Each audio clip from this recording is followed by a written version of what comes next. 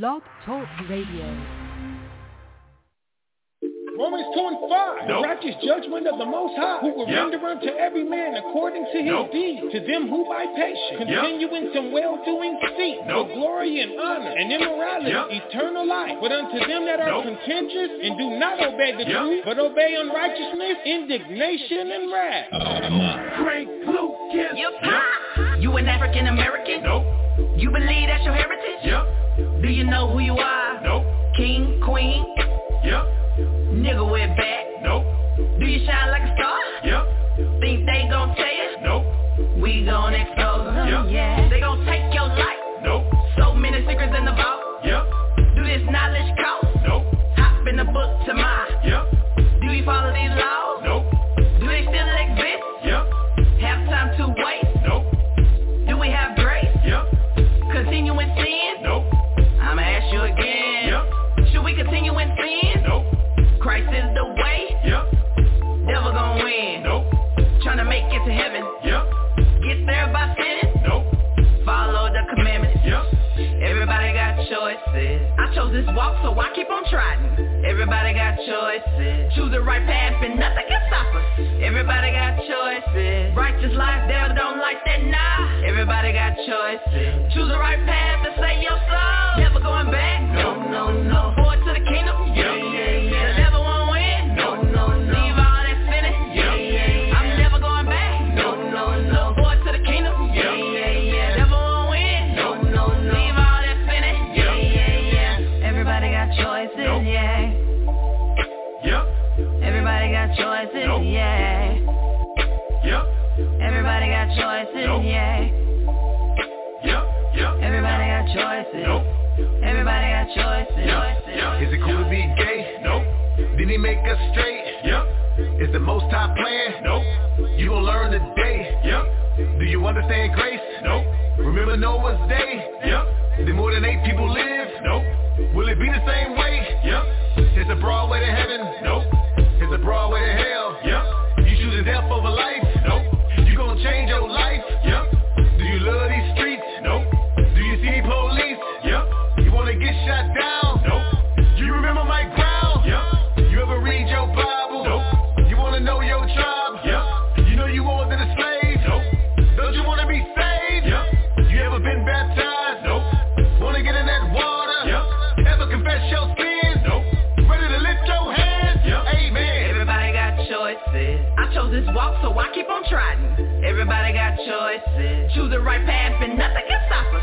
Everybody got choices. Righteous life, devil don't like that, nah. Everybody got choices. Choose the right path to save your soul. Never going back? No, no, no. Forward to the kingdom? Yeah, yeah, yeah. The devil won't win? No, no, no. Leave all that sinning? Yeah, yeah, yeah. I'm never going back? No, no, no. Forward to the kingdom? Yeah, yeah, yeah. The devil won't win? No, no, no. Leave all that sinning? Yeah, yeah, yeah. Who's like to choose from?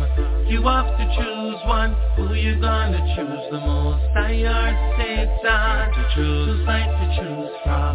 You have to choose one. Who you gonna choose? Who you gonna choose? Should I live a simple life? Nope. Should I repent and be baptized? Yep. Will Amalek ever be nice? Nope. Was our Savior crucified? Yep. Does this world love the Most High? Nope. Is the wicked gonna burn? Yep. Will he rule forever? Nope. Will we ever get our turn? Yep. Like to choose from, you got to choose one. Who you gonna choose the most? I see it's hard to choose. Like to choose from, you got to choose one. Who you gonna choose? Who you gonna choose? Got to choose. All right. You're gonna learn today. All right. You're gonna learn today. All right. Shalom and good morning. It's that guy. It's Mashaba. Welcome to another episode of ISBHPK presents Bible Talk. My name is Mashaba. I'm one of the teachers with the ISBHPK. That is the Israelite School of Biblical History and Practical Knowledge, with school locations in San Antonio, Texas, which located at 4444 Wallowing, San Antonio, Texas, 78217. also in Houston, Texas, located at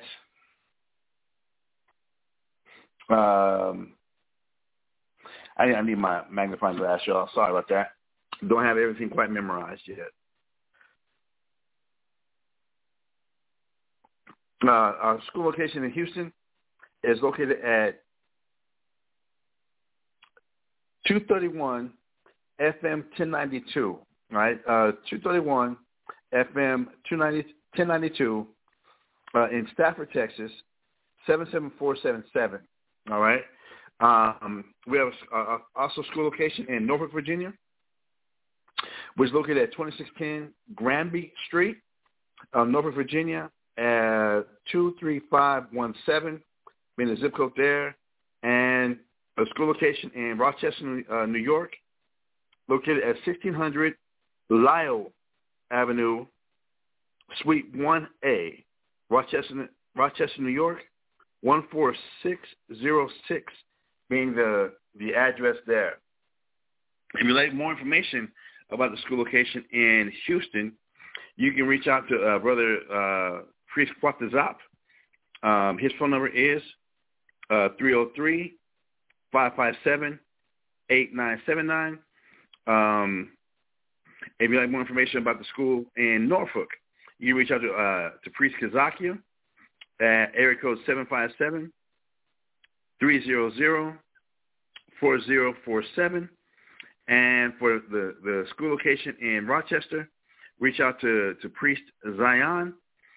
His phone number is 757-762-3917.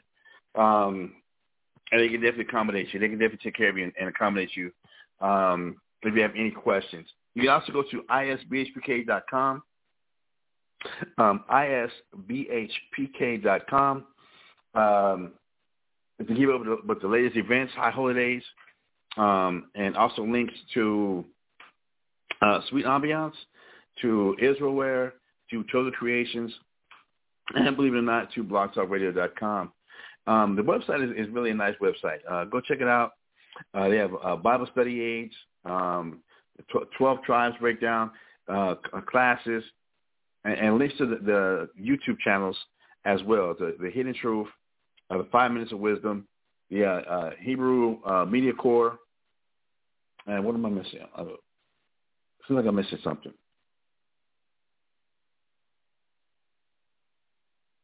Well, there's links there. You can go check it out, and it's all there. Tonight, brothers and sisters, for those who did honor the Passover, the actual official start of Passover being sundown April 5th, which was last Wednesday. And then tonight actually ends. Starting tonight is the last day of the Feast of Unleavened Bread. Starting tonight at sundown is the last day of the Feast of Unleavened Bread, meaning the Feast of Unleavened Bread actually ends tomorrow night at sundown. All right, it actually ends tomorrow night at sundown. So today is a high holiday. All right, starting tonight at sundown, it is a high holiday. Let's go ahead and go to Leviticus 23 real quick.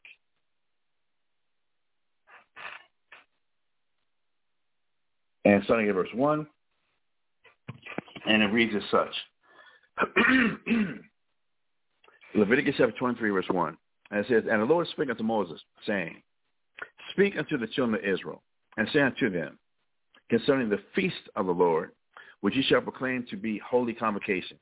Even these are my feasts. All right? So these are the feast days of the Most High, right? That he gave to the children of Israel of the day, his holy days. All right? That's where the word holiday comes from, is from the two words holy days. These days were set apart to the Israelites to be special and observed between the Israelites and the Most High. Right? This was these were days of rest that the Most High wanted the children of Israel to stop working, actually come together and feast, actually come together and congregate. That's what the word convocation means. It means an official calling, an official gathering. So these were the days that the Israelites were supposed to cease from whatever work we had going on. So now we can actually come and gather together on these feast days, right, and enjoy one another, So the first one, Leviticus chapter 23, verse 3. 6 days shall work be done. But the seventh day is the Sabbath of rest and holy convocation. You shall do no work therein. It is the Sabbath of the Lord in all your dwellings. So again, if you understand from the previous classes that we've covered here on ISBHPK Bible Talk, and I'm sure on it's been covered in YouTube classes. You can go and discover it. That the reason we don't work on the Sabbath wasn't just for a person to stay home and not do anything. The reason there was no work on the Sabbath is so that we could gather ourselves together. All right? No excuses. That there was, on this day, stop all working. No excuses. Stop working. Come together. Have a feast. And be around each other. Remember the royal commandment, brothers and sisters. The royal commandment that Paul let us know. Love the Most High. Love God with all your heart and with all your soul. And to love your neighbor as you love yourself. That the Most High always wanted the Israelites to be unified together. Psalms 133. Look how good and how pleasant it is for brothers to dwell together in unity. Ecclesiasticus 25:1, which tells us, I don't misquote it, man, as I'm dealing with a little brain fog this morning. Let me pull it up real quick. Now, this also gives me a minute to slow my mind down just a little bit also.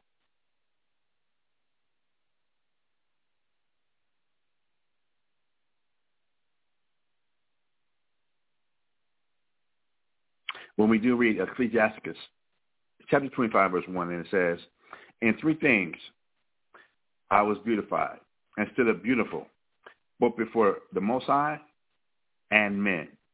So we're about to read about what are the three things that the Most High finds beautiful, all right? The first thing that's listed is the unity of brethren. That for Israelites to be gathered together and unified, that we actually be gathered together, we're coming together, that is beautiful in the eyes of the Father. For the nation of Israel, the 12 tribes of the nation of Israel, Judah, Benjamin, Levi, Simeon, Zebulun, Ephraim, Manasseh, Gad, Reuben, Asher, Naphtali, and Issachar, for us to actually come together and be unified, loving one another, enjoying one another, uplifting one another, being about one another, having very functional families as we are a community, as we are a people, as we are a nation, that we're unified. So the first thing the Most High finds beautiful is the unity of brethren.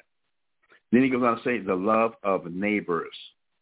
It's the second most beautiful thing that the Most High finds, especially dealing with the nation of Israel, is the unity of brethren and the love of neighbors. Love your neighbor as you love yourself. We come together. We love being around each other. We thrive off of being around each other. That it's in our unity, being together as Israelites.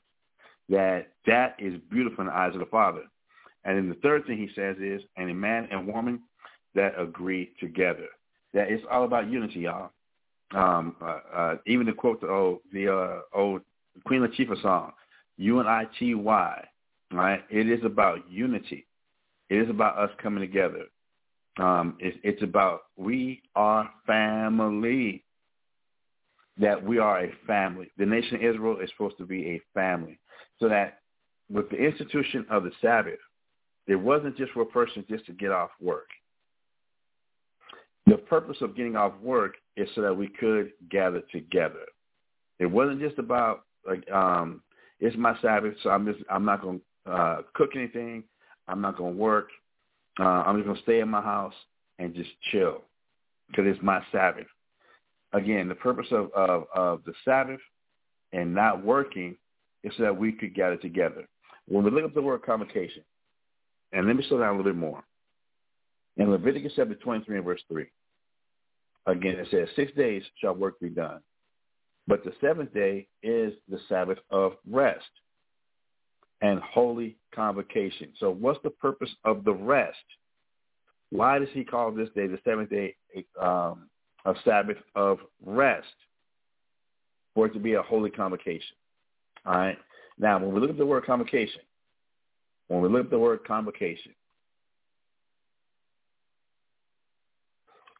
again, and keeping in mind,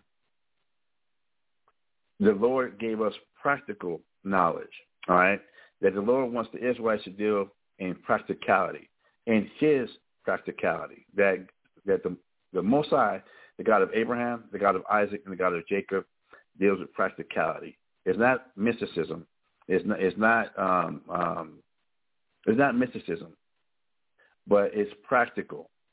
All right, meaning it can be applied. It's something that can be very useful. It can actually be used. So, with the seventh day being the day of rest, but why is it a day of rest? So that it can be a holy convocation. All right, and when we look at the word convocation from the Webster's 1828 dictionary, the word convocation from the Webster's 1828 dictionary, the first definition of convocation is the act of calling an assembly by summons. All right, that's the first definition of convocation. So if we come back and look at the scripture and it says, 6 days shall work be done, but the seventh day is the Sabbath of rest and holy convocation. Meaning what? When we come back and look at the word convocation, the act of calling or assembling by summons. That yes, all Israelites it's an official calling or assembling by summons. We're being summoned, like you might be summoned to court today. That we're supposed to assemble together. That's why it's a day of rest from whatever work you had going on, and for whatever work we had going on, stop all work and now come to this calling. Come and assemble yourselves together. Be together. All right.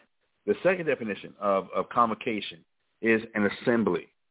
All right. We all remember public school, from middle school through high school. There was assemblies. All right. They'd be all at the gym, and the whole school would be there in the gym for whatever assembly was going on, or the whole eighth grade, the whole sixth grade, the whole seventh grade, the whole eighth grade.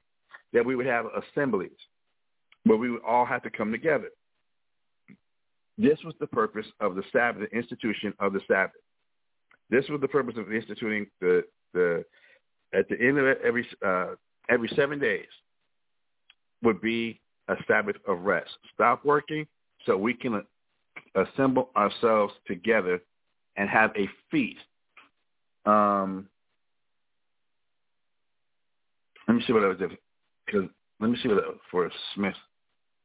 From the Smith's Bible Dictionary, convocation. This term, with one exception, is supplied invariably to meetings of a religious character, in contradistinction to congregation. So it's a meeting. It's a congregation. It's a coming together. All right? Stop working so we can come together, so we can unite. Let me see here. That's a good one, but let me see here. Convocation from the International Standard Bible Encyclopedia, the International Standard Bible Encyclopedia. Convocation is a rendering for Makwara'a, chiefly in the frequent holy convocation, but the word is sometimes used alone. Example given is Numbers 17, verse 2, which tells us, make the 2 trumpets of silver out of the whole piece, shalt thou make them, that thou mayest use them for the calling of the assembly and for the journeying of the camps. So again, this convocation was for the calling of the assembly of the Israelites, that we had to come together, right?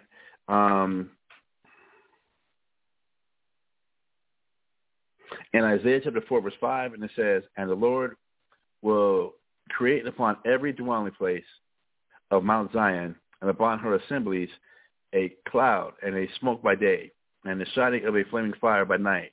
For upon for upon all the glory shall be a defense. So again, the convocation was the official calling together of the Israelites. And we had the silver horns and the trumpets. And we would play those, and that was to let all Israelites know we had to come together, and we had to gather together. We had to unify. All right? On a holy convocation, no work could be done. The phrase differs from a solemn assembly, which in the Pentateuch is only applied to the concluding festivals at the end of the Passover and Tabernacles, while holy convocation is used at the Sabbath and all the great holy days of the Mosaic legislation, no doubt. Again, all I'm saying is that this was the convocations was for the official assembling, the official coming together of the Israelites.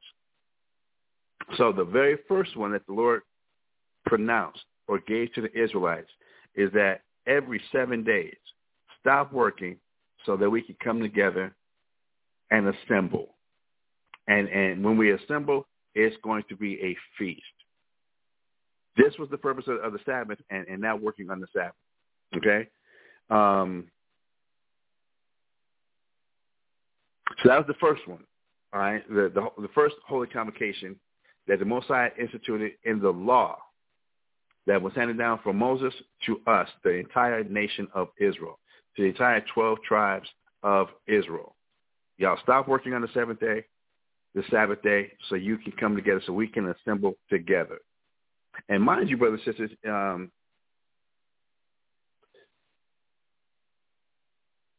if you put this in your memory banks, and which I know many y'all remember this and many of y'all know this, so I'm not trying to condescend to anybody, but think about it for a minute. When the Most High came and instituted the Sabbath for us, coming out of Egypt, if you go back and look at, or study or look up the Egyptian calendar, all right, go back and look at the ancient Egyptian calendar. You'll see that the ancient Egyptians had a 10-day work week, all right, that their weeks were actually 10 days long. Their months were 30 days. They had 30-day months, and they had 12 months in a year. That part, that's pretty much continued. But the one difference they had, the Egyptians, the ancient Egyptians, had a 10-day work week. So for the Israelites coming or dealing in the rigorous bondage, the rigorous slavery that we had to endure by the Egyptians, that the recognition of the 7-day work week had been erased from us. That we were totally enveloped and drowning in the Egyptian doctrines, philosophies, gods, and beliefs and culture. So for that 430 years that we were there in Egypt, we were dealing with a 10-day work week. So we weren't even conscious of God's 7-day work week. Okay?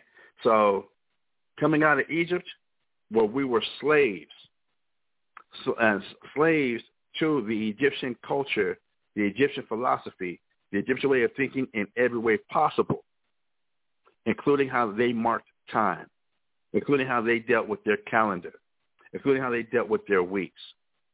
So with that being that type of conditioning being forced upon our forefathers while in Egypt, coming out of Egypt now, we were no longer slaves to the Egyptians.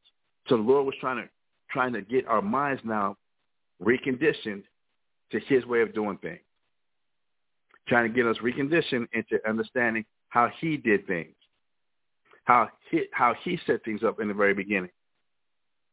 That as opposed to now, we're being so used to working a 10-day work week that the seventh day, that's just past what? That would be just past hump day. If you understand, like a 10-day work week, and the fifth day would be comparable to like a Wednesday. That's only the middle of the week.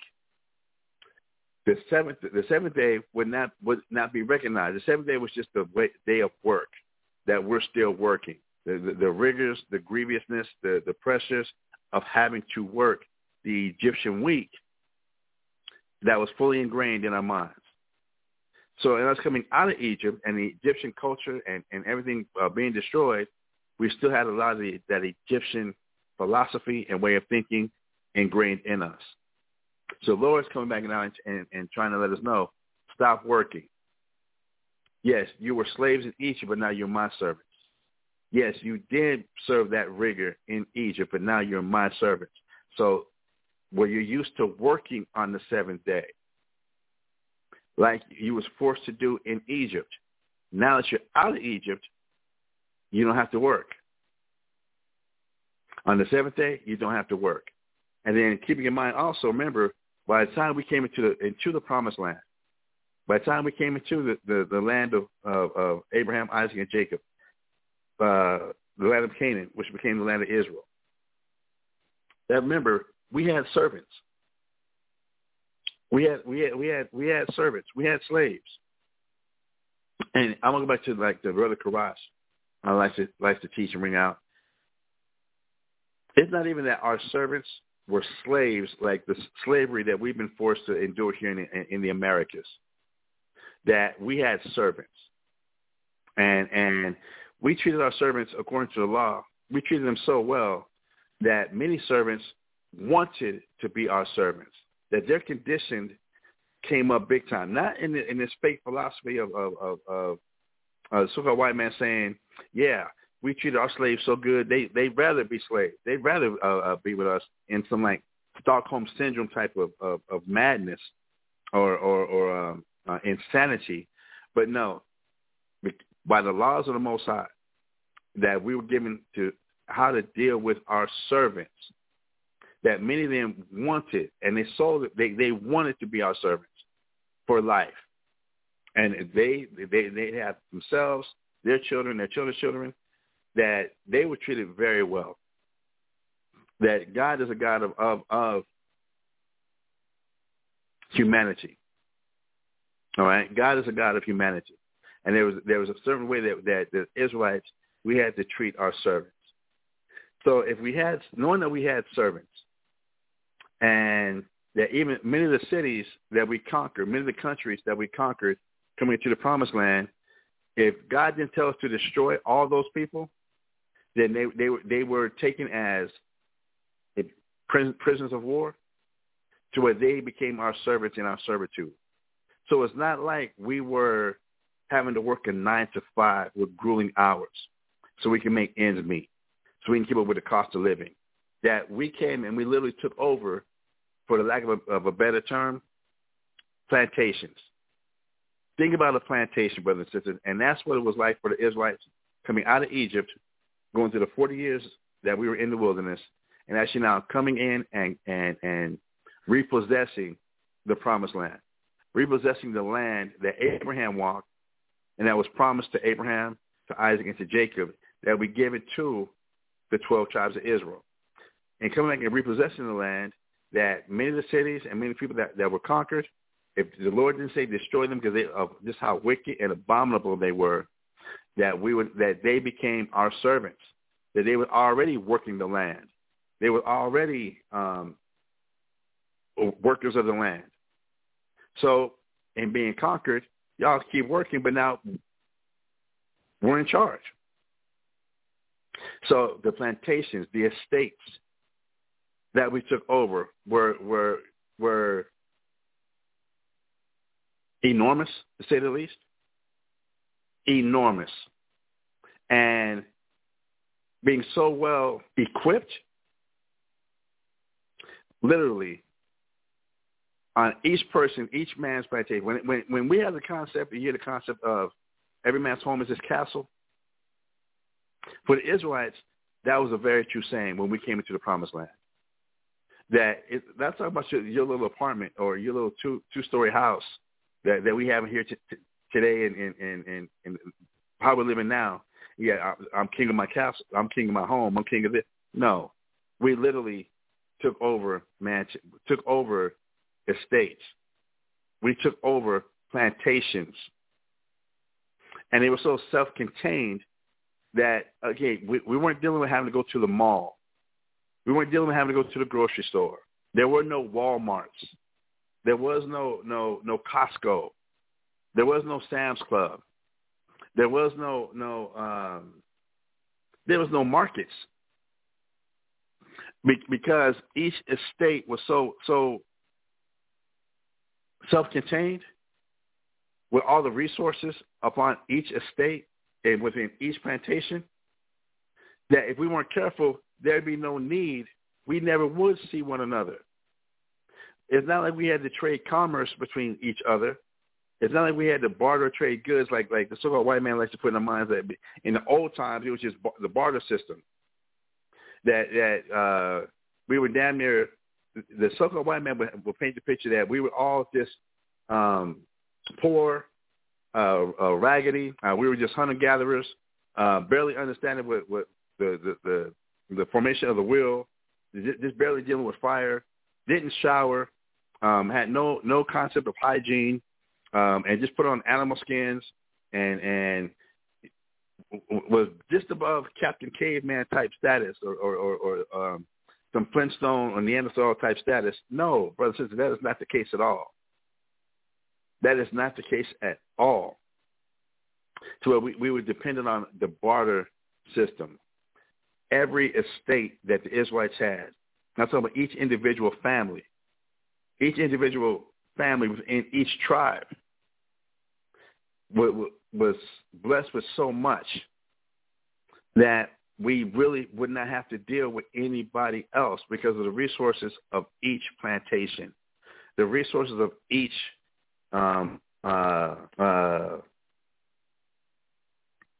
estate.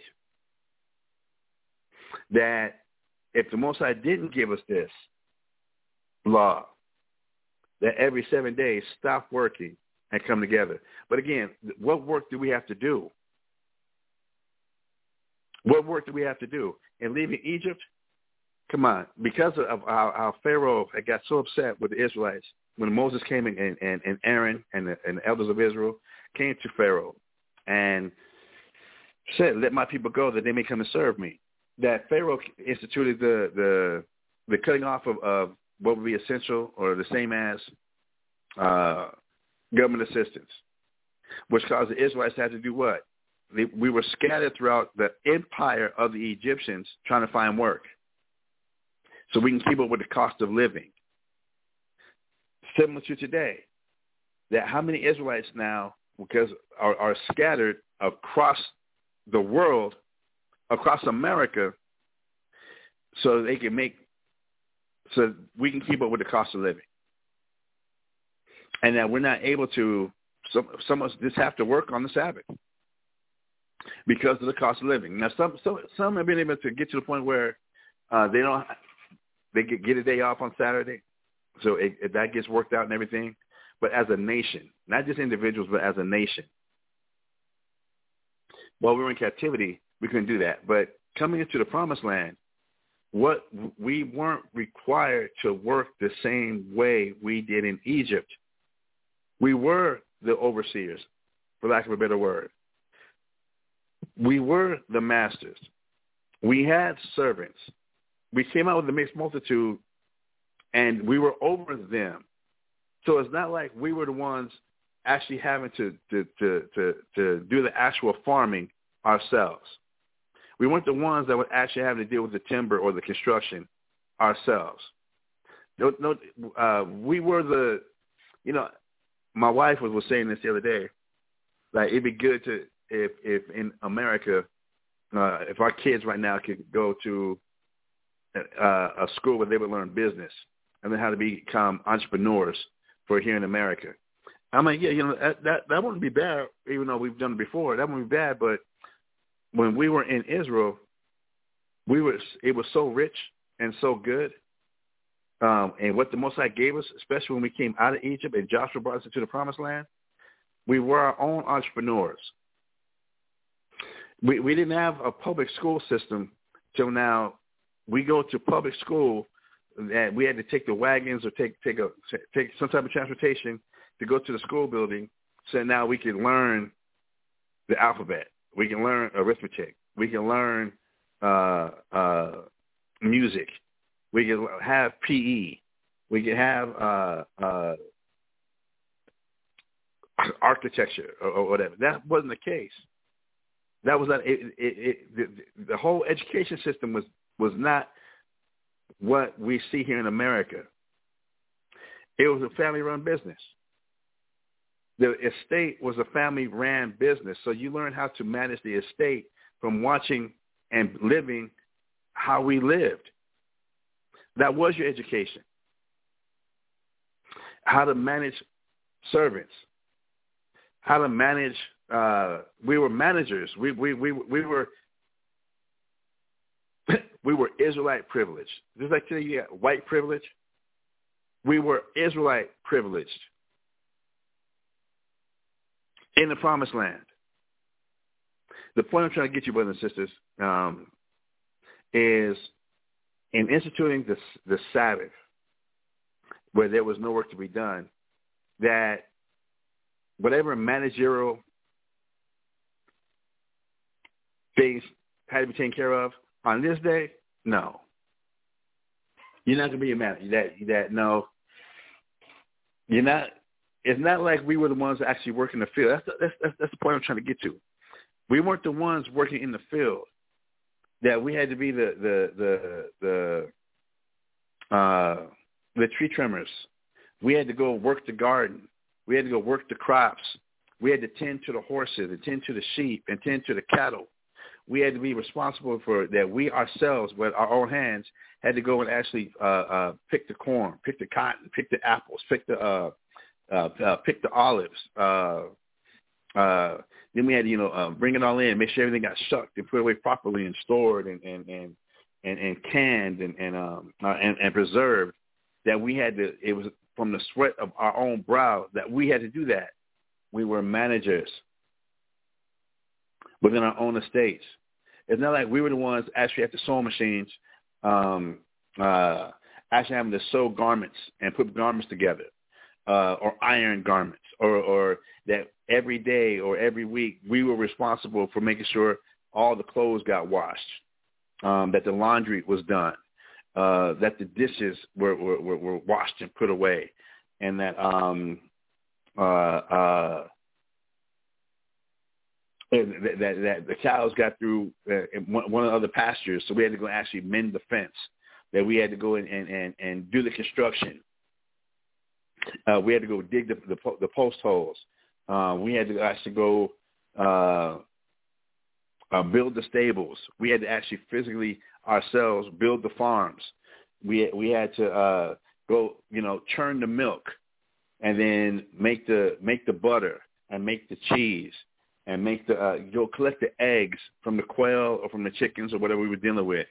That we had to make sure that we were responsible, that staying in the kitchen to make sure everybody ate. That was not our position in the Promised Land. That is not what we had to do. That's not what we dealt with. So to cease from our work in coming into the Promised Land was cool. You're not having to manage anything right now. So there's no excuse why you can't gather together. There's no excuse why we can't actually assemble together and enjoy one another. Be around one another every 7 days. And I'm going to try to bring out this practicality, the practical understanding of the Sabbath, that it wasn't just about it's the seventh day, so it's my Sabbath, so I'm just not doing any work. That's still coming from us being here in America with a slave mentality. We're missing the practicality of what the Sabbath was when it says no work should be done therein, that it was about us now having no excuse why we can't gather together, why we can't assemble together in a feast. A feast. And I know I'm on this tangent. I'm going to be here for a second. We are here. When we come back and check out feast. Where's it at? When we look at the word feast, or feasts, everybody's going to give it to me.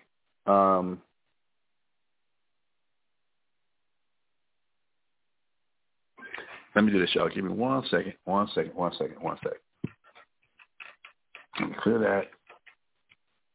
Search. F-E-A-S-T.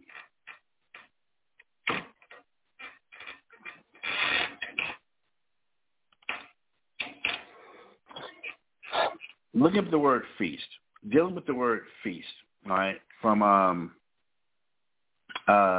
again, the word feast from the Webster's 1828 dictionary. From the Webster's 1828 dictionary, dealing with the word feast. Feast is a noun from the Latin word festium. Definition number one, a sumptuous repast or entertainment.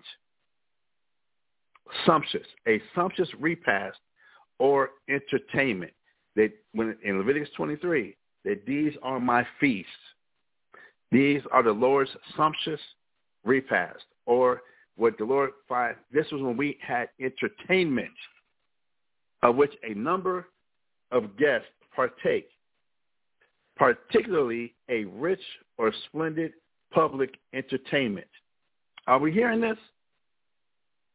That these are my feasts. So the Sabbath being the very first feast and Holy Convocation, we were all summoned to an assembly, to a feast, to an assembly, to a feast, or to what? A sumptuous repast or entertainment.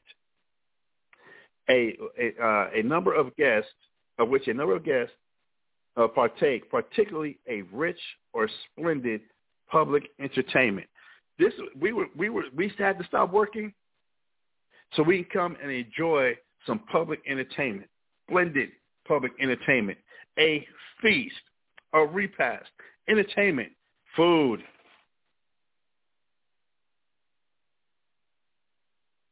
Are we getting this, y'all? Definition number two, a rich or delicious repast or meal. Something delicious to the palate. So we were supposed to come in and eat. We were supposed to come together every 7 days for the Sabbath, stop working, so we can come and have entertainment, have delicious entertainment. We could eat together, that we would have these meals together every 7 days. And when we come back and read Exodus chapter 20, and I know it's kind of hard as I'm just sitting there thinking about it, like, wow, this is what we was doing. This how it was. Exodus chapter 20 verse 8. I know it's almost hard to even imagine. It's almost hard to even touch or think about, especially and growing up here in America, where we've had to grow up, and the rigors and the oppression that we're having to face here in America and in the world today. So in Exodus chapter 20, verse 8, it says, remember the Sabbath day, it holy. And remember, the word holy means set apart. Keep the Sabbath day, have it be set apart. This is the fourth commandment? This is the fourth commandment. Verse 9, Exodus chapter 20, verse 9. 6 days shalt thou labor and do all thy work. But what labor do we have to do when we were the overseer, when we were the ones in charge, that we ran the estates and we had that generational wealth. We had that generational prosperity. So what was our labor? Managing? That was our labor. It's hard. I know it's hard to conceptualize what we were doing. I know many of us have gotten to the point. Yeah, I like working with my hands. I like to work. I got to work. But our labor, as coming into the promised land, is different than us being slaves here in America. It wasn't in the sweat of our brow that we're out there in the sun getting sun-baked, that we're out there having to walk behind the mules, or walk behind the oxen, or walk behind the horses to plow the land, and feel the dirt in our fingers, underneath our fingertips. No, again, just think about plantation life here in America. I'm going to try and bring to that mindset. How was plantation life in America for white people? I'm going to try and bring to that type of reality. What was plantation life like for white people here in the early in Americas when we were still in that hardcore shadow slavery? Did those plantation owners, did they pick one handful of cotton? No. Were they responsible for having to shoe one horse? Were they in the kitchen having to cook? Were any of their children having to wash any dishes? What kind of extravagance did they enjoy being the plantation owners, being over a plantation? Well, now, just take that same picture, but now put us in charge and the rest of the nations being our servants. That obviously the labor is different. We were managing. We're dealing with from all the resources that we had on each one of our plantation and estates, we were dealing with exporting. That taking our resources and making sure, our families are taken care of, our nation is taken care of, and then exporting our resources and goods out to other nations.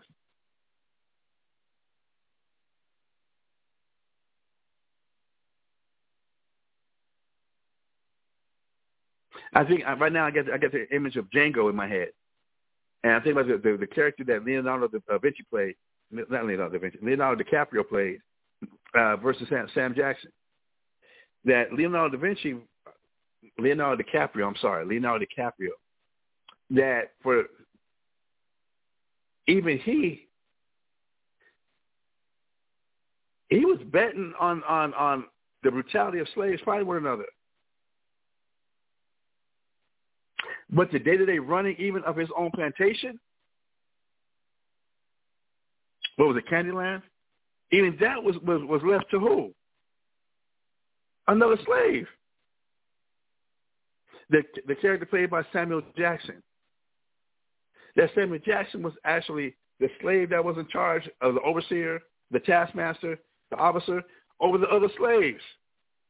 But even Sam Jackson was responsible for the punishment, the discipline of slaves on the plantation. Samuel Jackson was a trusted slave that dealt with the day-to-day runnings of the plantation. That even Leonardo DiCaprio didn't have to deal with that. Damn sure Leonardo DiCaprio's sister didn't have to deal with it either. They literally will be in a place where they can enjoy life. And again, whatever the labor was, if it was if you remember Leonardo DiCaprio's sister, you're just telling the slaves of the servants what's going to be for dinner, I guess. You're caught up in such extravagance and luxury that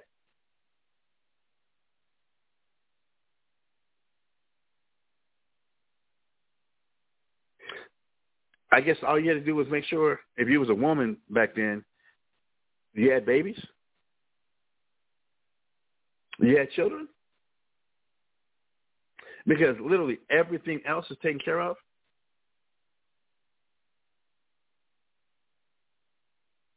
Everything? Come on, y'all. Practical knowledge. So again, coming back to Exodus chapter 20, verse 9. 6 days shalt thou labor and do all thy work. But the seventh day is the Sabbath of the Lord thy God. In it thou shalt not do any work, thou, nor thy son, nor thy daughter, thy manservant, nor thy maidservant, nor thy cattle, nor thy stranger that is within thy gates.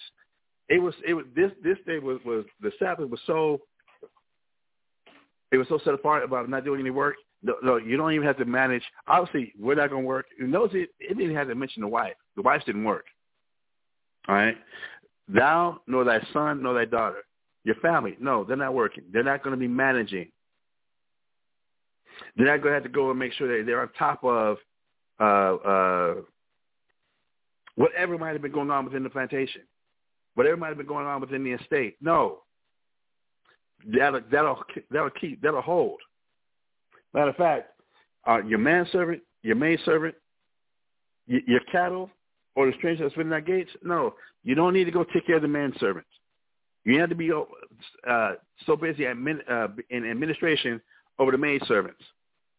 No, on this day, you don't need to go make sure that the servants are dealing with the cattle properly, or that the cows are being fed, or being watered, or being groomed. None of that. You know, I just had a thought in my mind that this came to me just now. Even dealing with cattle, y'all ever think about the rodeo? And that thought just came to my mind. How is it that you have time that you ride bulls?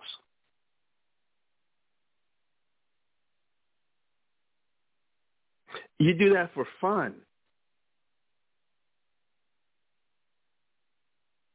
That's not something that would have to be done as a profession.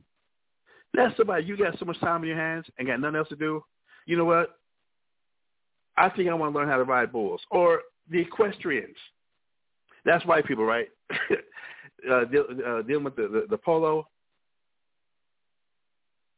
On top of the horses, hitting this ball back and forth in competition because you ain't got shit else to do. So why not be an equestrian? Why not be to this thing where you ride horses? Or you can jump your ass up on a bull and go bull riding. That it can be done as a hobby. Because you ain't got nothing else to do. You're obviously in charge of the plantation. You're in charge of the estate. So, hey, if this was you got time to go learn that if you choose to. You got time to go ahead and white people can go to the horse track, to the horse races, and bet on the horses. And then they can be, you know, so caught up, and it's just they got money to burn, time to spend. They got that at their luxury.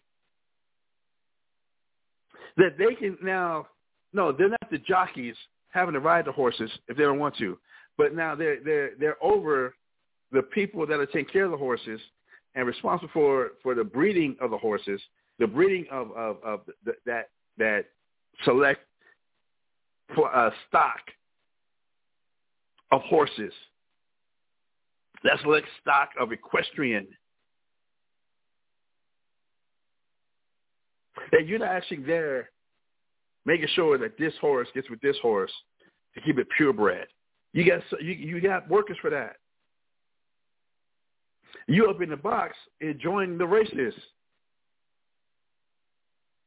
Where you can get not only just equestrian, you can get caught up into dog racing. And we're not the ones actually raising the dogs. We're not out in the kennels cleaning up dog do and responsible for the food and all that type of stuff. We have servants for all that. But you sit back now and enjoy the horse race, the dog race. We can be like kings, and we go on the fox hunt. That we weren't doing the same labor that we have in serve and do here now in America. We were not doing that in the promised land. That is not how we was getting down. You ever see white people, when they show this? I watched that movie this the other day again, the one with Denzel Washington, American Gangster. Remember when he went to the Italian man's home? I forget whatever his Gucci name, Gulli, the Italian mobster's name. That Italian mobster's house was so big and extravagant. He's in the backyard. Actually, they're what do they call that? We're pool, and he would shoot the clay targets. In some type of target practice, they're shooting shotguns in the backyard. Their estate was so huge and so big that from one of the balconies, they could do that for sport. They even had the blazer with the leather padding on the shoulders, or whatever. So when you put the gun stock up against your shoulder, you get time to do that. And just practice shooting.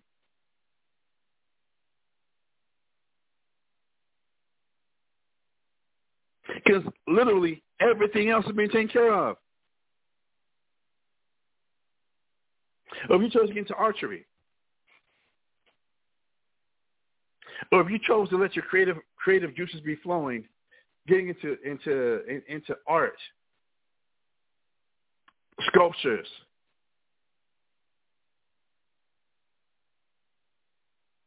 because the same pressures and the same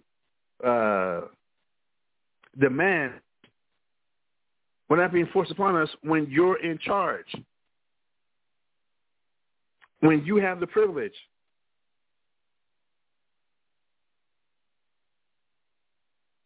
So to come back now, and now free from any managerial or overseer or chief executive officer type responsibilities, 7 days a week, seventh day, stop. Stop. You don't have to be over your men servants. You don't have to be managing the maid servants. You have to be managing the cattle.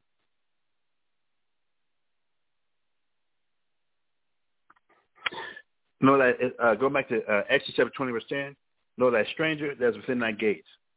For in 6 days the Lord made heaven and earth, the sea and all that in them is, and rested the seventh day. Wherefore the Lord blessed the Sabbath day and hallowed it. Yes. Even the Lord stopped working on the Sabbath day. For as much as the Lord had all the angels working for those 6 days, because we know the Lord himself wasn't actually, the Most High himself wasn't actually doing all the work. We're not going to be stupid with this. But for everything he had the angels making, all the different forms of light, that we know that there was a light that was made even before the sun. Before the sun was created, before the moon was created, before the stars were created, there was a light that was already created. We do read about that, but we don't know all the different type of lights that there are, from infrared light, blue light, halogen lights, all the different type of spectrums of light. The Lord said, "Let there be light." We have yet to really understand and determine how many forms of light. We have night vision. That man is just coming up with this concept fairly recently, within the past, 30 years, 40 years, there's night vision. Some X-ray vision, a sonogram, an MRI. How many forms of light are there? We don't know. Because when the Lord said, let there be light, he never told the angels to stop making light. Again, before the sun, the moon, and the stars were even created, the different forms of light that there are. If today we have fluorescent lights, halogen lights, we have blue lights, infrared lights, X-ray vision, for all the different type of lights there are. Mankind today is only coming up and discovering so many, but we don't know how many more were created. How much more light was actually created? We don't know. But the angels were never told to stop making light. For the sun, moon, and stars. He made the stars also, but he never said stop making stars. We have no idea. To this day, you have scientists alive today when dealing with the earth that they still keep finding new species of animals, new species of bugs, new species of fish.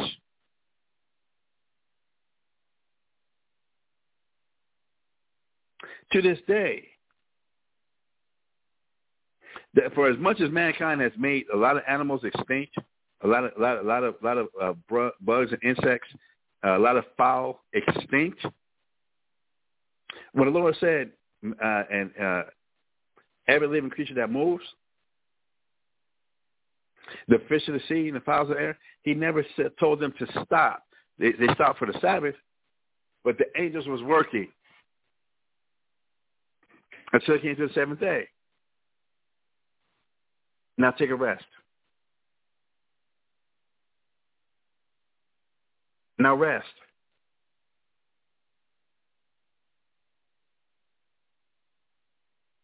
But then the seventh day didn't last forever. Go back to work.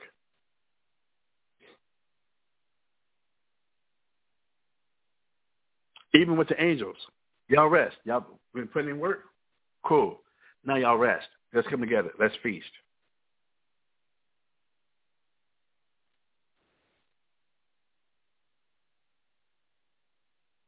They feast in heaven. That's where the manna came from. Remember?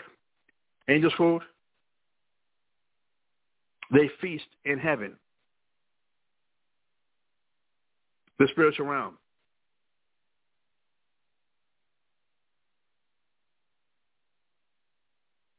So to come back now and understand how the Lord was giving us these feasts in Leviticus 23. Going back there once again, because I'm seeing that coming up on my hour.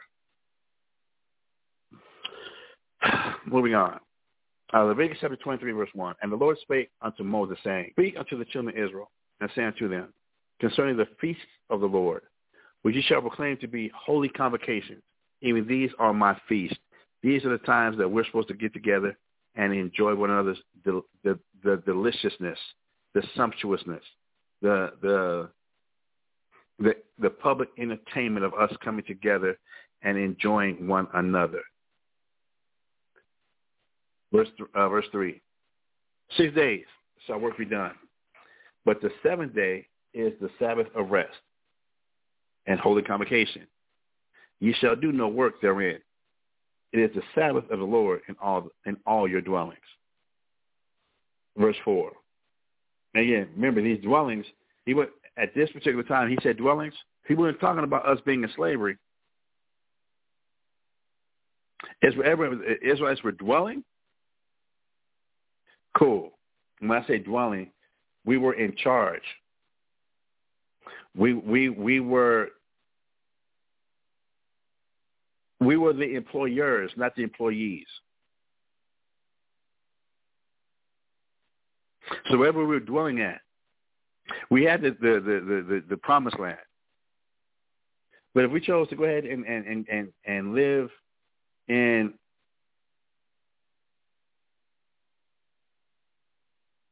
Ophir, if a group of us decided to live and we were in Lebanon, okay, whatever you got going on in Lebanon, cool. But y'all still come together on the Sabbath day and observe this. Still keep this going. Still keep the Sabbath going.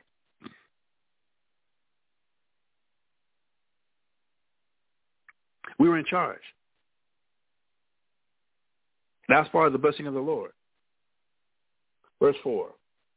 Leviticus chapter 23 verse 4. These are the feasts of the Lord, even holy convocations, which you shall proclaim in their seasons. And again, we're seeing what the Lord keeps reiterating. These are the feasts of the Lord, even holy convocations. We are summoned, official calling together, an official assembly, official gathering to enjoy this sumptuous, delicious food and entertainment. Stop working and come and enjoy this. And again, our work wasn't the same work as what we consider our work here as slaves in the Americas. This is for the whole entire nation, not individuals. This was for the whole entire nation. This was instituted. Verse 5. In the 14th day of the first month at even is the Lord's Passover. So we already have the Sabbath established every 7 days.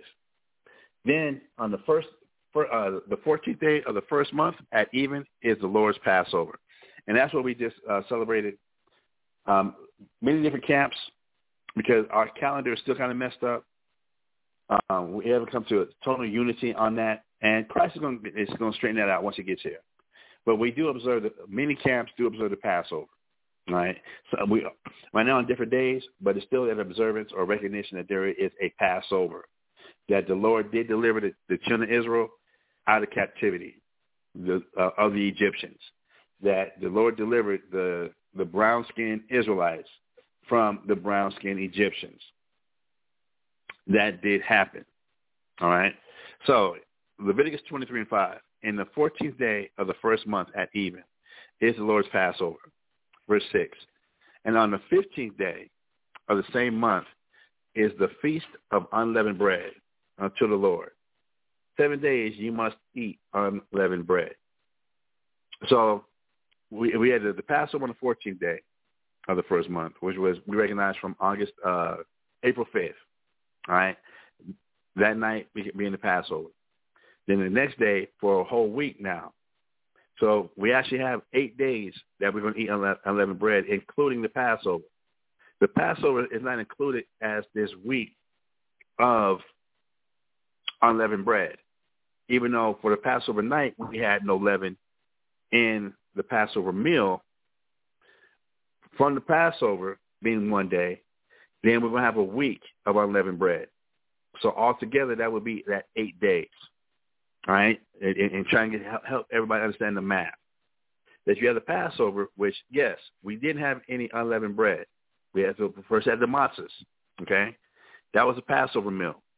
But then from the next day, going for a whole week, is the week of unleavened bread. So in total, that would be 8 days, okay? In total, that would be 8 days. So Leviticus chapter 23, verse 7. In the first day, you shall have a holy convocation. You shall do no servile work therein. Verse 8, but you shall offer an offering made by fire unto the Lord. 7 days. And the seventh day is a holy convocation. You shall do no servile work therein also. So we have the Passover. Then the next day we have the beginning of the Feast of Unleavened Bread. So the Passover is a holy convocation. And then the next day is another Sabbath or high holy day, meaning the beginning of the week of unleavened bread. So the first day of the week of unleavened bread, that is a high holy day. That is the Sabbath. Then we go a week, and now the seventh day of the unleavened bread, that is also a Sabbath. Right? It's a convocation, and it's also a Sabbath. So going by this calendar here, brothers and sisters, going by this calendar right here, this is how we now we do understand that for those that did honor the Passover with ISBHPK, Houston, Norfolk, Rochester, and the Mashra Yasha Allah, that Wednesday, April 5th at sundown was the Passover. So now sundown, April 6th, Thursday. Let me get my words together. So then Thursday, sundown, April 6th, that was the beginning of the week of unleavened bread. All right. Tonight, being Thursday, would be where that week is being fulfilled. So tonight is the 7th day of the Feast of Unleavened Bread, which is supposed to be another holy convocation.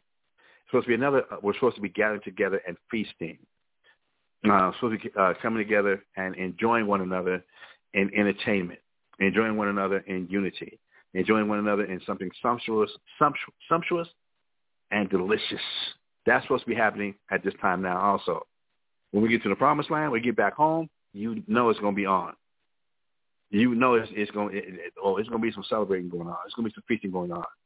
But tonight, in rehearsing the righteous acts, tonight at sundown is the 7th day of the Feast of Unleavened Bread. So from sundown tonight until sundown tomorrow is the 7th day of unleavened bread. And then, yes, that brings us right into Friday, which would be just the regular Sabbath, the regular weekly 7-day Sabbath. Okay? So tonight is a high holy night. And then tomorrow night at sundown is a high holy night. Okay?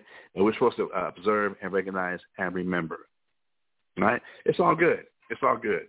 So I just took this hour and 15 minutes. I didn't realize it took that long. Just to try and get some understanding. Brothers and sisters, I got to say this.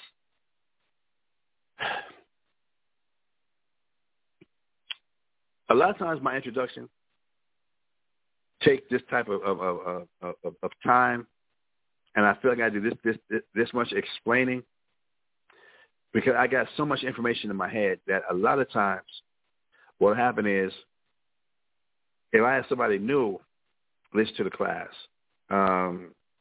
or I'll leave it at that. If I have somebody new listen to the class, that I'm already thinking people are already so familiar with some of these terms, that people are so familiar with some of these this understanding, that I'll just blow right past it, and not realizing that I've got listeners that are still dealing with, they're just coming in, they're just getting this knowledge, they're just really coming in and starting to get this, and like the scripture says,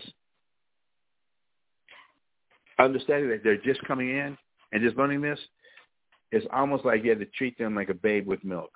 And it's not to put them down or to condescend to them, but now, cool.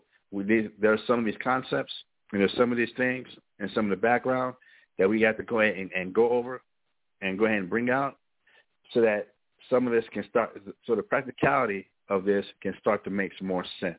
And that, again, if I don't slow myself down, I'll blow right past it because I've been doing this. Again, this was from 1993 until 2023 was our 30th Passover. I've been doing Passovers from 1989 was my first Passover. So that's what? 93, 92, 91, 92, 91, 90, 89. So I've actually participated in 34 Passovers, right, for as long as I've been in the truth and been in this knowledge. I've actually participated in 34 Passovers. So that's 34 years, brother. That's 34 years. So in dealing with this and teaching this and sharing this, there's a lot of things that I'll just speed by, but I've had time to digest. I've had time to digest, to work with, to experience a lot of these things. And sometimes I'll get to going so fast that I'll forget that I've got people, this is their first time hearing some of this. This is their first time kind of dealing with some of these concepts, the context and the issues. So then I find myself either I'm speeding through stuff and nobody gets what I'm saying and it's going too fast, or I find myself in situations like this where I feel like I really need to give some understanding. And we got to really kind of walk through these steps and really get these type of things so that, again, try to help everybody's understanding. And try to help everybody come into the, like 1 Corinthians chapter 1 verse 10 says, that would be of the same mind and of the same judgment, that we all understand and judging things the same way, again, in the practical knowledge that the Most High gives, in the practicality of what's happening. So it just makes sense that this is why this is done this way. This is why this is done this way, and not just being kind of left in a mystical, almost hyper-religious mentality or hyper-pseudo-spirituality instead of the practicality. Instead of, let's deal with the practicality of what's going on and why. Okay? So, seeing that I've taken all this time, I didn't realize it was going to take that long. Let me do this. We're going to take a musical intermission, and then we're going to come back and continue with part 2 of Christ the Passover. All right. So let me go ahead and do that. Kind of also give everybody a reset, so that now it also be understood and known that, okay, we're now going to be moving from me trying to get some understanding about how today is the last day of, starting at sunset will be the last day of the Feast of Unleavened Bread, and moving on to the actual topic. And I'm doing this also because I've been told, particularly by my sons, that we have the title of the class, but sometimes we get sidetracked and we don't deal with the title of the class, and they just want to deal with the title of the class. But again, there's just so much information and just so much knowledge that sometimes it's hard just to stick just to the one class, just to the one topic.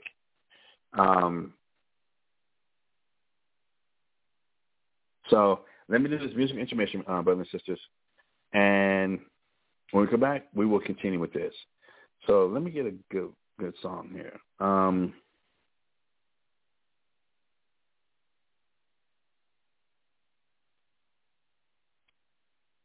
This song I love, right? I do love this song right here, and I played it for so long as part of my blog talk, the Blog Talk podcast, the ISBHPK Bible Talk podcast. Is back to life, right? Back to reality.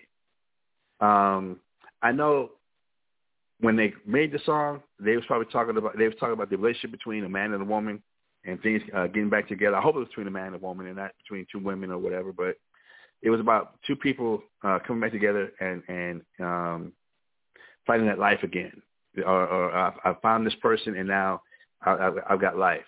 And I like this song for us as Israelites, that now we're able to come back to life. That our life as Israelites, we're coming back to who we are. That we're coming back to our identity, our nationality, our knowledge. Now we're coming back and we're now learning how to be Israelites. Not just be slaves in America, not just be Negroes, West Indians, Puerto Ricans, Haitians, Dominicans, or Cubans, North American Indians, Similar Indians, Argentinians, Chileans, Brazilians, Colombians, Panamanians, and Mexicans. Not to be, just taxpayers. Not to be just Democrat, Republican, Baptist, Methodist, Episcopalian, Seventh-day Adventist, or what have you. Not to be a Crip or a Blood. Not to be a gangbanger or somebody with a silver spoon in their mouth, or when they joined a university or a college and became a Greek, an Alpha, a Sigma, a Lambda, and sometimes fraternity or sorority. We're not just becoming part of. We're not just part of a union, steelworkers union, a truckers union, electrician union, a carpenters union. We're coming back to our life. We're back to learning and understanding our life, that we are the Israelites, our true identity. And in that, come back and learning our true purpose. Why did God create the Israelites? And getting back to that we're actually now in that process of getting back to life, getting back to who we actually are. So I'm going to play this music intermission, and we'll come back and continue on with the class. All right, we're going to come back and continue with the class. So here we go with Back to Life. back to reality.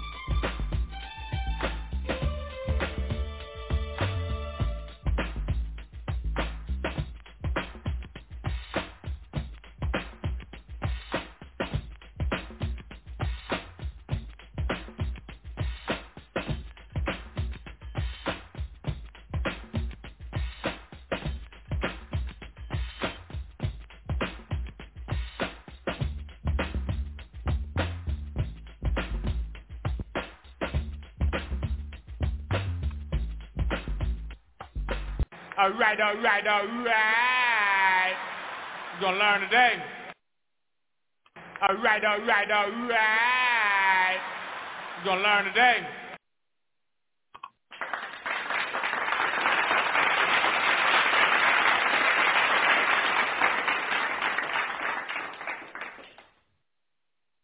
All right. All praises to the Most High God, to Yahweh, Bahasham, Yahweh Shai, Thumb. We are back. All right, brothers and sisters. Trying to get a recap from yesterday and coming to today's class. Remember, we were in St. John chapter 6. What we was going over yesterday was getting some details or some context and talking about how the Bible is written in metaphors, in allegories, in symbolism, in prophecies, and also historically. But we were focusing a little more on the allegories and the metaphors and the symbolism of the Bible. And we was talking about how Christ was describing to, he had many disciples that were following. Many disciples were following, not just the 12. And he was explaining to them that he is the bread of life, and that if a man doesn't eat his flesh and drink his blood, he will not have eternal life. And that many people were taking that saying so literal that they stopped following Christ. That they was like they thought he was literally talking about eating his flesh and drinking his blood, when it was all that was just symbolic of follow the example that Christ lived. Make Christ's example how he lived his life. Make that our example. Let that become our culture. Let it become our life. That we're doing things in his name. And I keep talking about I need to put that class together and bring it out. That when we do things in the name of Christ, meaning we're doing things the same way he did things. If I'm blessing my food and I'm saying in the name of Christ, then if I'm doing something in the name of Christ, and let me slow down. I feel myself starting to speak fast, so I'm going to slow down a little bit. If I'm doing something in the name of Christ, for an example, if I'm going to pray over my food, and after I finish praying my food, I say, in Jesus' name I pray, amen. It needs to be considered is not just because I said the name Jesus. And we just covered that we went over that a week ago, dealing with the name of Jesus. That Jesus, Joshua, Hosea, Oshea, Justice, Joshua, Jehoshua, Jehoshua, found in the Bible, they're all the same word in Hebrew. All right? They're all the same word in Hebrew. They're all pronounced Yahweh Shai. All right? So it's not just because you say the name Jesus or because you say the name Yahweh Shai after you in blessing your food and giving thanks for food, but in doing things in the name of Jesus. Contrary to what like religion would teach and the modern day mentality says that just because you say the name after you bless the food, then now it's going to be blessed by Jesus. No, if I'm going to do it in the name of Jesus, for example, if I'm praying over the Christmas dinner that has got ham, it's got it might have the greens with the ham hocks in it. It might be the chitlins or chitterlings, and I'm praying to God, and I'm saying, in Jesus Christ, in Jesus' name I pray, amen. We have to ask ourselves, would Jesus eat the Christmas meal? Is that something that he would do? Is that something is that how he would do things? And we go back and read, no, Christ never broke the dietary law that was described from Leviticus the 11th chapter. That no, that's not something he would partake in. That giving of Christmas presents, that's why you put from Santa. We deal with Christmas presents because that's from Santa Claus. That's not from Jesus. That's not from Christ. Those are the type of gifts and things that Christ would do. And setting up a tree decorated with silver and gold and putting presents around the bottom. We know that around the bottom. We know that from Jeremiah the 10th chapter. And that's not something that Christ would do. But just because you say the name Jesus, that I'm doing this in the name of Jesus. I'm setting this tree up, and I'm putting all the utensils or tinsel all over the tree and the Christmas bulbs or whatever, and putting the star on the top. I'm seeing a silent night, holy night, all is calm, all is right, and in the name of Jesus, I'm doing this. That's not something Jesus would do. That's not how Jesus would celebrate or honor the Most High. Did Jesus even honor his own birth? Is that something he would do? As Easter just passed, would Christ participate in Easter?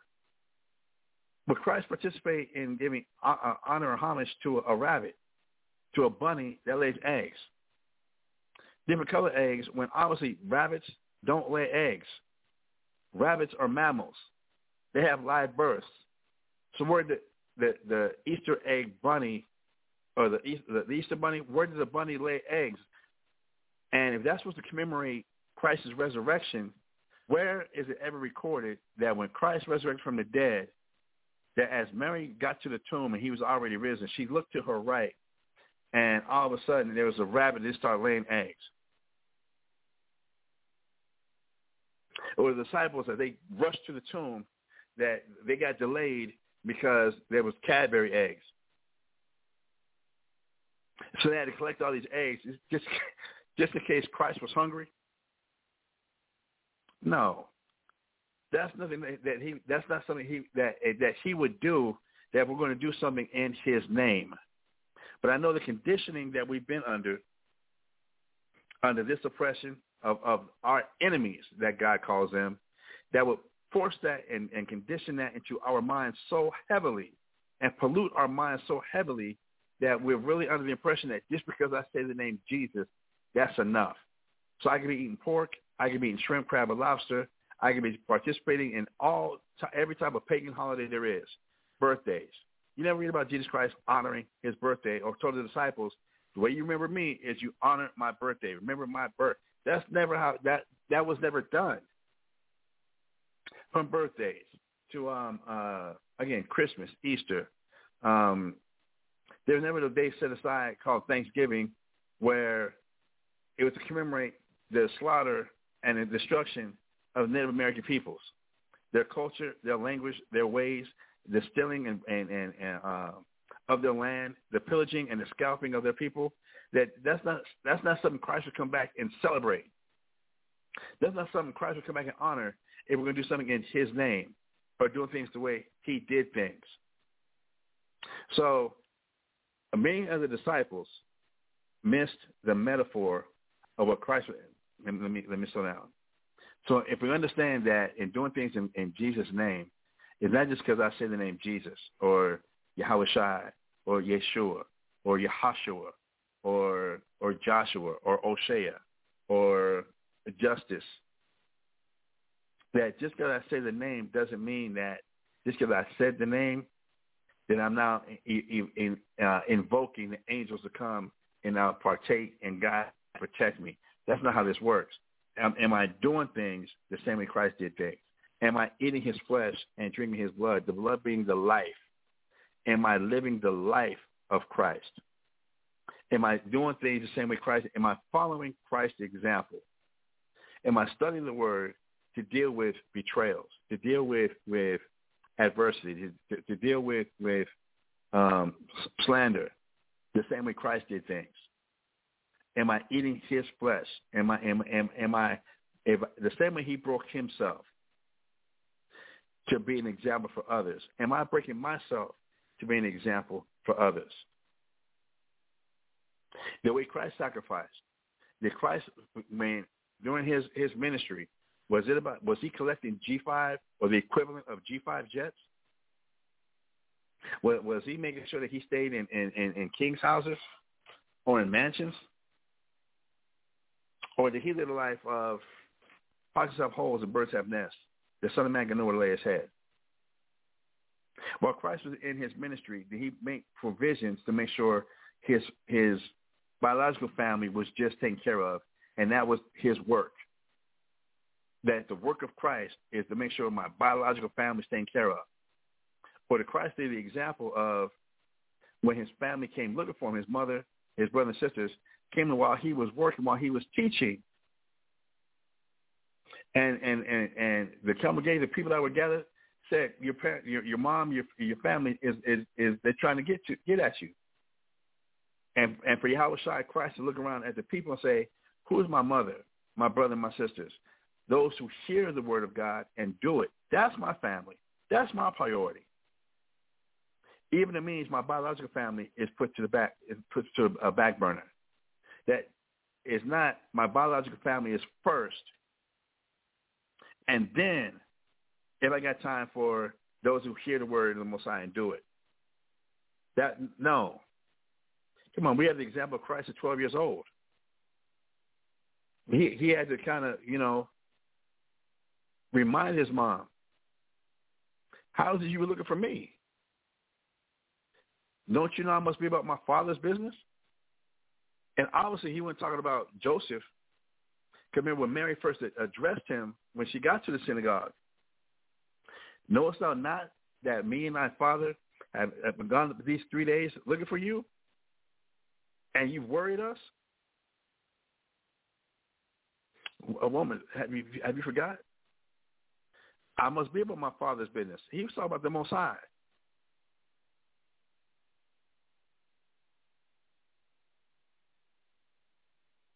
So now from the age of 12, yeah, he did honor his father and mother. I'm not going to say he didn't.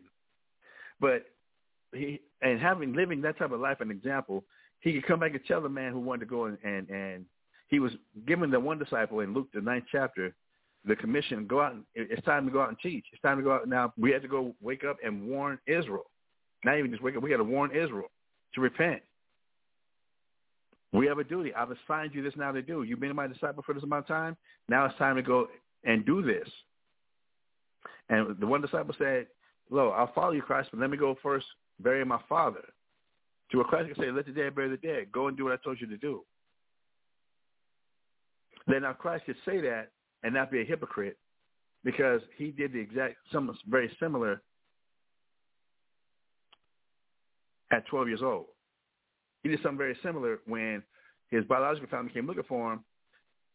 The question that I have now, for as much as people want to say that was cruel, that was mean, that he didn't put his family first, my question is why wasn't his family there at where he was teaching at?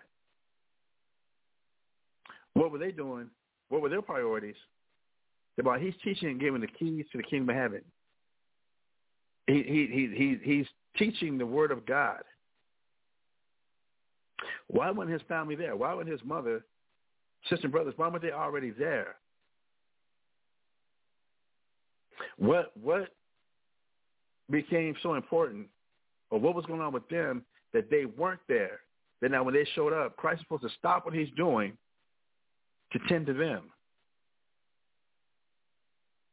Christ didn't do that. Christ did not do that. He didn't leave that example. So we're going to, again, do things in Christ's name, or we're eating his flesh and drinking his blood, then we're doing things the same way he did things. We're actually his disciples. We're following his example. Remember, from St. John chapter 14, verse 6, Christ told us what? No man cometh to the Father but by me. He said, all that ever stood before me was thieves and robbers. Don't want to have to walk the straight path. Don't want to have to submit and follow the way Christ did things. I want to go around. I want to find loopholes. I want to find shortcuts. I don't believe having to do things that way is necessary. You can think that, but that's not going to get you to the Father. And we're not doing things the same way Christ did things. And we're not eating his flesh and drinking his blood, his life. We're consuming his life, and now that his blood, that wine is in us. His way of doing things is in us. Even to the point when he was on the cross, dying, he did come back and make sure his mother was taken care of. He turned to the disciple and said, "Behold thy mother." And he turned to his mother, "Behold thy son." Look after my mother like she was your own mom. And mom, look after him like he's your son. Even that, he still came back and honored your father and mother. He still came back and did that. But it was after the ministry was done, after the work was done. So coming back now to Matthew chapter 26, and we're going to start with verse 26, and dealing with, again, I want to try and bring some attention and focus a little bit more on the betrayal of Christ, that Christ was betrayed, that his trust was violated, that his confidence, his faithfulness in men was hurt, that his expectation that men would know what's going on and what's happening, they would know better. But he understood he had to lead an example of what it feels like of being alone. And the only one who sees what's going on is the Most High. That a person can truly be innocent. And before I forget the scripture, let me get it real quick. From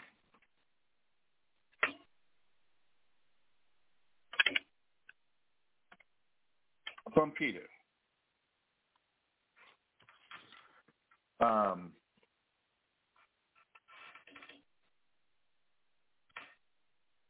Oh, my goodness. I'm going to have to add to this class.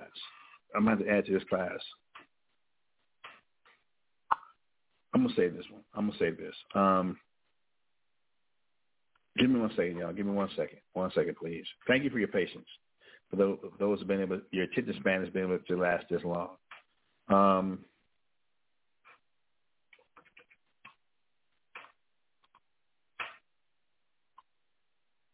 Let me go ahead and continue on with the class. Before I do any more jumping, we'll go down some more rabbit holes.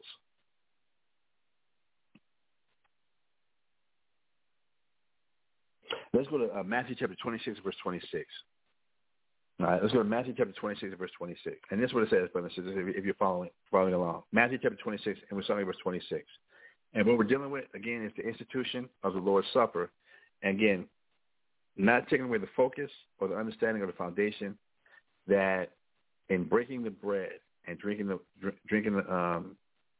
bread, what represents Christ's body, and drinking the wine, what represents Christ's blood, that this has got to be in you. And that's from the understanding we went over yesterday from St. John, the 6th chapter, starting at verse 60, coming down. All right? The institution of the Lord's Supper. So now we're in Matthew chapter 26, verse 26. And we're going to recap a little bit about the Lord's Supper. All right? Matthew chapter 26, verse 26. And as they were eating, Jesus took bread and blessed it and brake it and gave it to the disciples and said, "Take, eat. This is my body." It was symbolic of, again, Christ breaking himself, that Christ did not want to go through the crucifixion. He did not want to go through that torture. But he said, I'm going to break myself.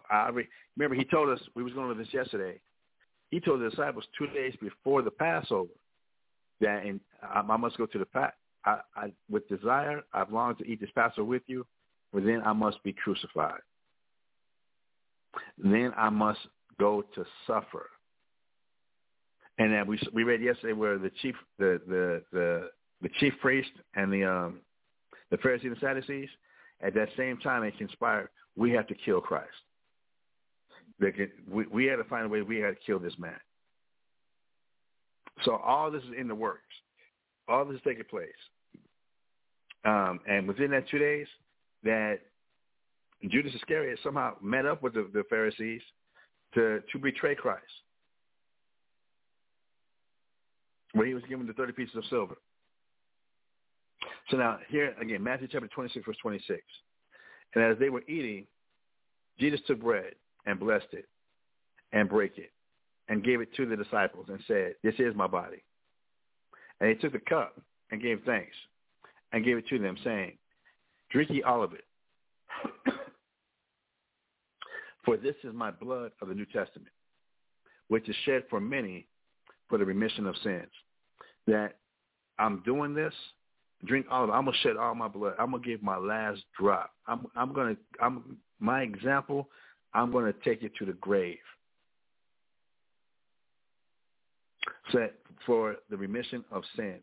Now, I know from a religious point of view, we're thinking that since Jesus died on the cross, that all my sins are already forgiven and deal. No, brothers and sisters, it's a little bit more extensive than that. That Christ dying to fulfill and give the example and to fulfill the word of God, the will of God, and not to give over to his own thoughts, not to give over to Christ's own will.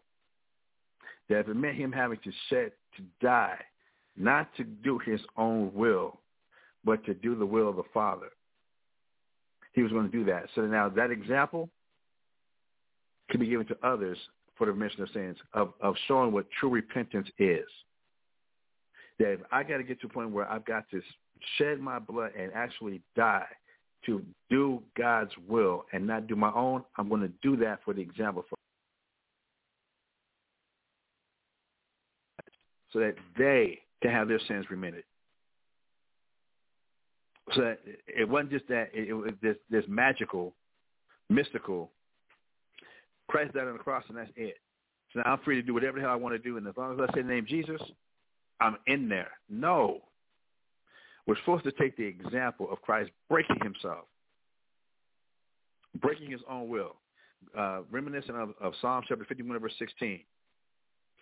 Sacrifices of God or a broken spirit. A broken and contrite heart, O God, that will not despise. Am I breaking my will, breaking my thoughts, breaking my own heart, breaking my own way of doing things to fulfill God's will, even if it means killing me, even if it means dying? I'm going to break myself like Christ did, so that now there can be a true remission of sins, that others now can follow my example. Others now can follow the example that Christ gave. Not just looking at him on the cross. Well, he bled, he died, that's good. Now I ain't going to keep doing and living my life.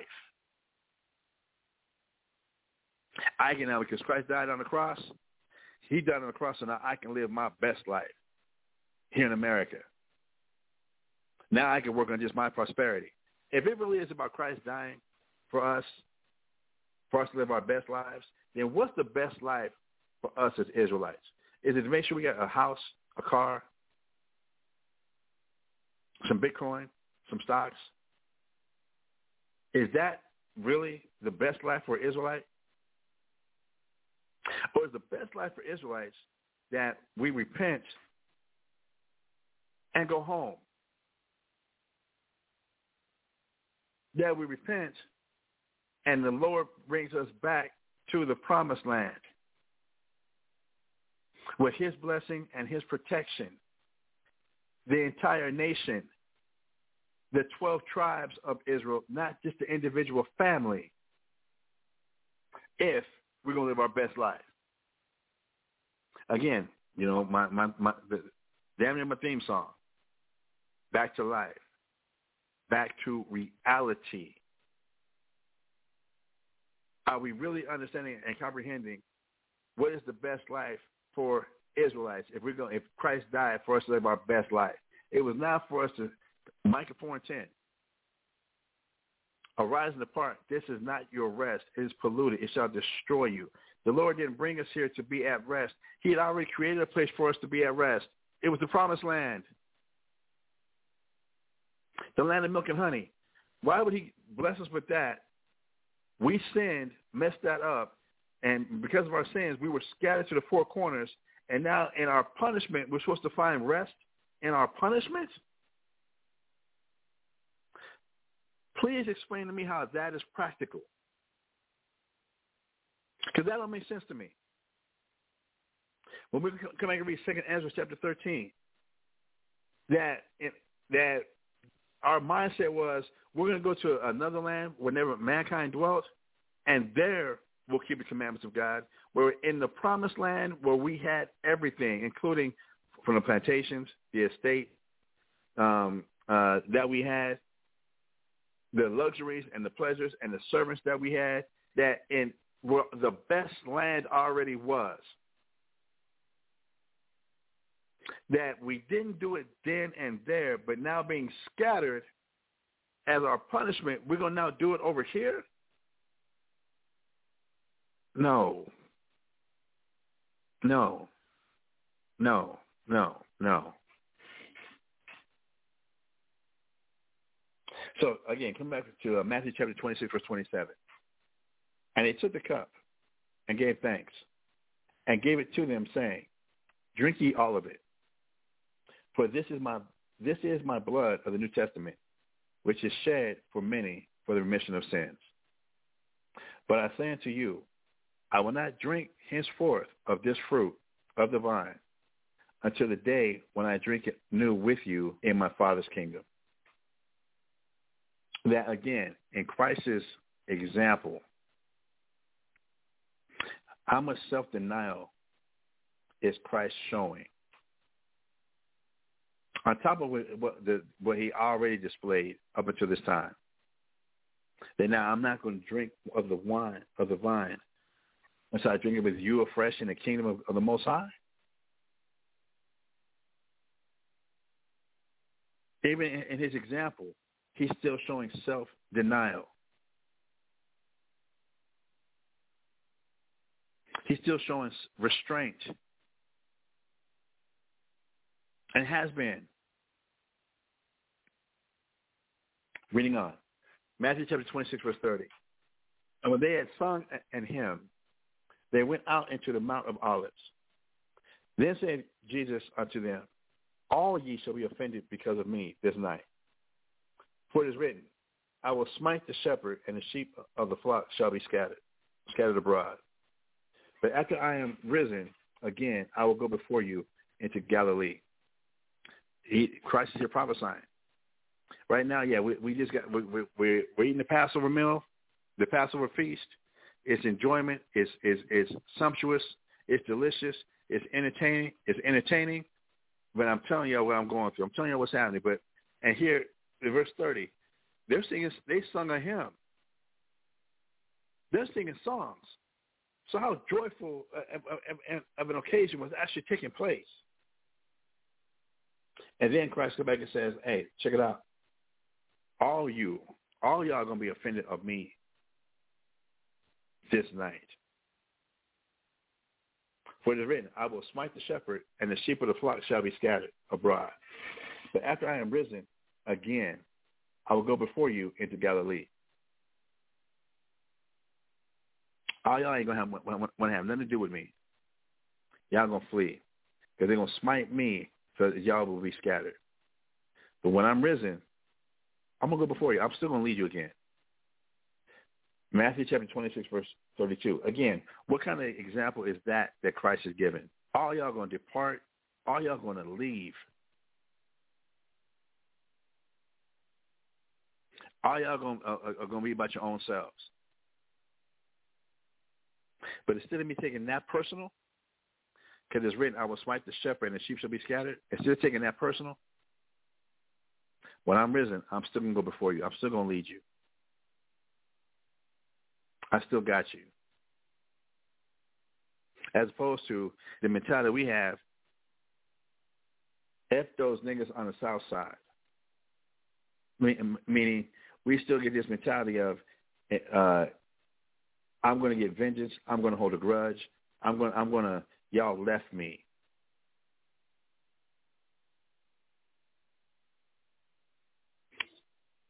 You abandoned me. Love don't live here anymore. That's not the song Christ was singing.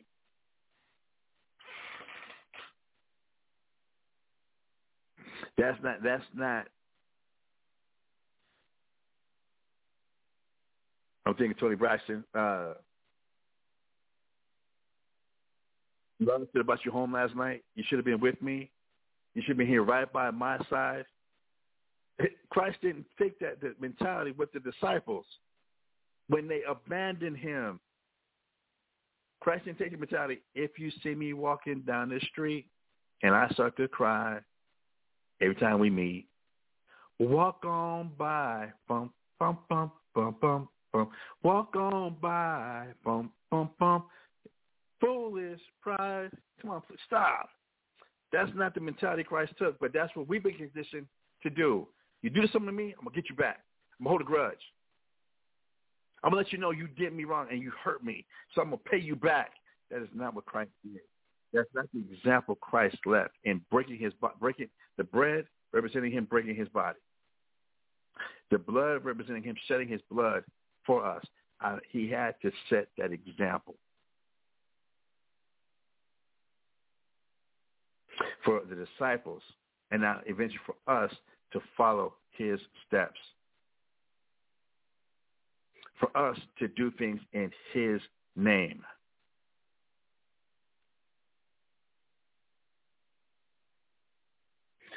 Verse 33. Matthew chapter 26, verse 33.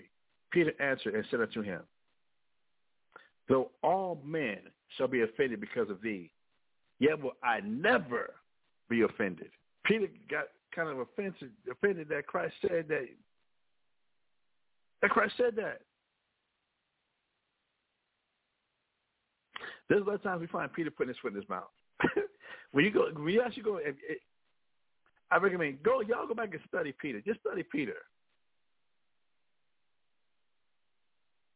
Peter was like that kind of headstrong.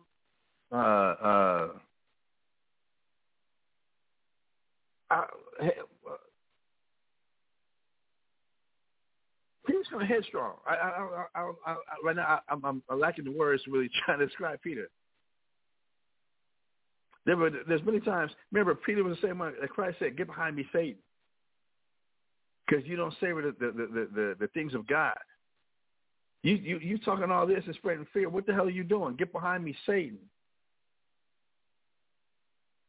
You offend me. So again, Matthew chapter 26, verse 34. Jesus said unto him, verily, I say unto thee, that this night, before the cock crow, thou shalt deny me thrice. In this same night, you sit all bold and strong right here, right now, Peter. But before the cock crows, you're going to deny me 3 times.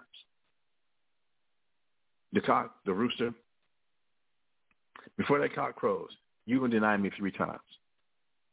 Verse 35. Peter said unto him, though I should die with thee, yet will I not deny thee. Likewise also said all the disciples. We know what happens. We know what happens.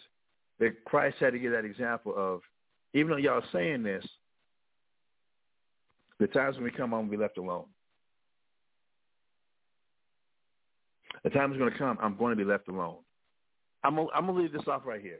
We're going to do a part 3 with this. I'm going to come back with this on Monday. We're going to do a part 3 with this. I'm going to come back with this on Monday. And I want to start Isaiah chapter 3, and we're going to read the whole chapter. Because I want us to get some understanding and get some context about what it means to be the servant of the Most High. And some of the prophecies that concerning Christ and this very event that we're coming up to about him being betrayed, him being left alone, him being his trust being violated, his confidence being shattered, his expectation that these men that he put all this time, intimate time with, that they got so shook to the root, they dipped on him. So now he's faced no different than Jacob when he had to wrestle an angel and coming back from Padanaram and having to face Esau, having to face possibly being put to death from Esau's rage, losing his family being put to death, and then having to fight the rest of that angel all night long. That Jacob had to be left alone to fight that battle. And it was in Jacob being left alone and fighting that battle that's when he became a prince of the power of the Most High. That's when he became accepted by God, when he had to fight that battle. Again, being left alone, but all the stress that he was facing, he had to fight and overcome those odds. He had to fight and overcome those things. And it's not like he even won the fight with an angel. Come on. You want to fight with an angel? No. Your hip was dislocated. You're literally standing there on one leg fighting an angel. But it's because he fought and didn't give up. He was blessed with the name Israel, meaning now the Most High, you are his prince. He now accepts you. So Christ had to do the same thing, again, and giving us these examples to follow his steps. Eat his flesh, drink his blood, live his life, swallow down his life, consume his life.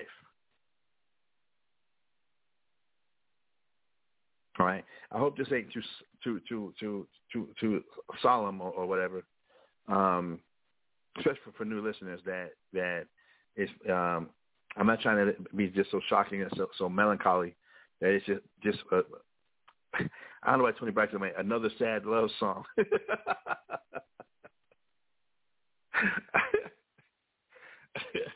I need your brother Kabar Kawhi. I know he's working, but I need him back on the phone. All right, cool. So with that, brothers and sisters, I am going to end the class right now. Remind us again that tonight is the end of the Feast of Unleavened Bread. Tonight is a holy night. Tonight, sundown to tomorrow, sundown, we're in the Sabbath. We're in a high holy day, so last day of Feast of Unleavened Bread. All right? Please check out ISBHPK YouTube channels, whether it's San Antonio, whether it's Houston, whether it's Norfolk or come on, Mashaba, Rochester. I'm going to say Roanoke. Rochester. Please check it out, and get your knowledge up. Get your knowledge up. Get your knowledge, wisdom. Get it up. All right. We need to consume this book. We need to consume this Bible. It's got to become a part of us. And now actually getting to the point where we're actually living and being those living examples of Christ, living and being the disciples and followers of Christ. So it's that we might be that light to the world. So we want to be a light to the rest of our people, that this is the way we should go. This is the way we should walk. This is the way, walk ye in it. We need to turn to the right hand, we need to turn to the left. That we want to follow Christ and get to the kingdom. All right? So with that, thank you everybody for tuning in. And tune in tomorrow night also for another ISBHPK Bible Talk podcast with the brother Barnabas. So with that, my name is Mashaba. And for ISBHPK Bible Talk, Shalom.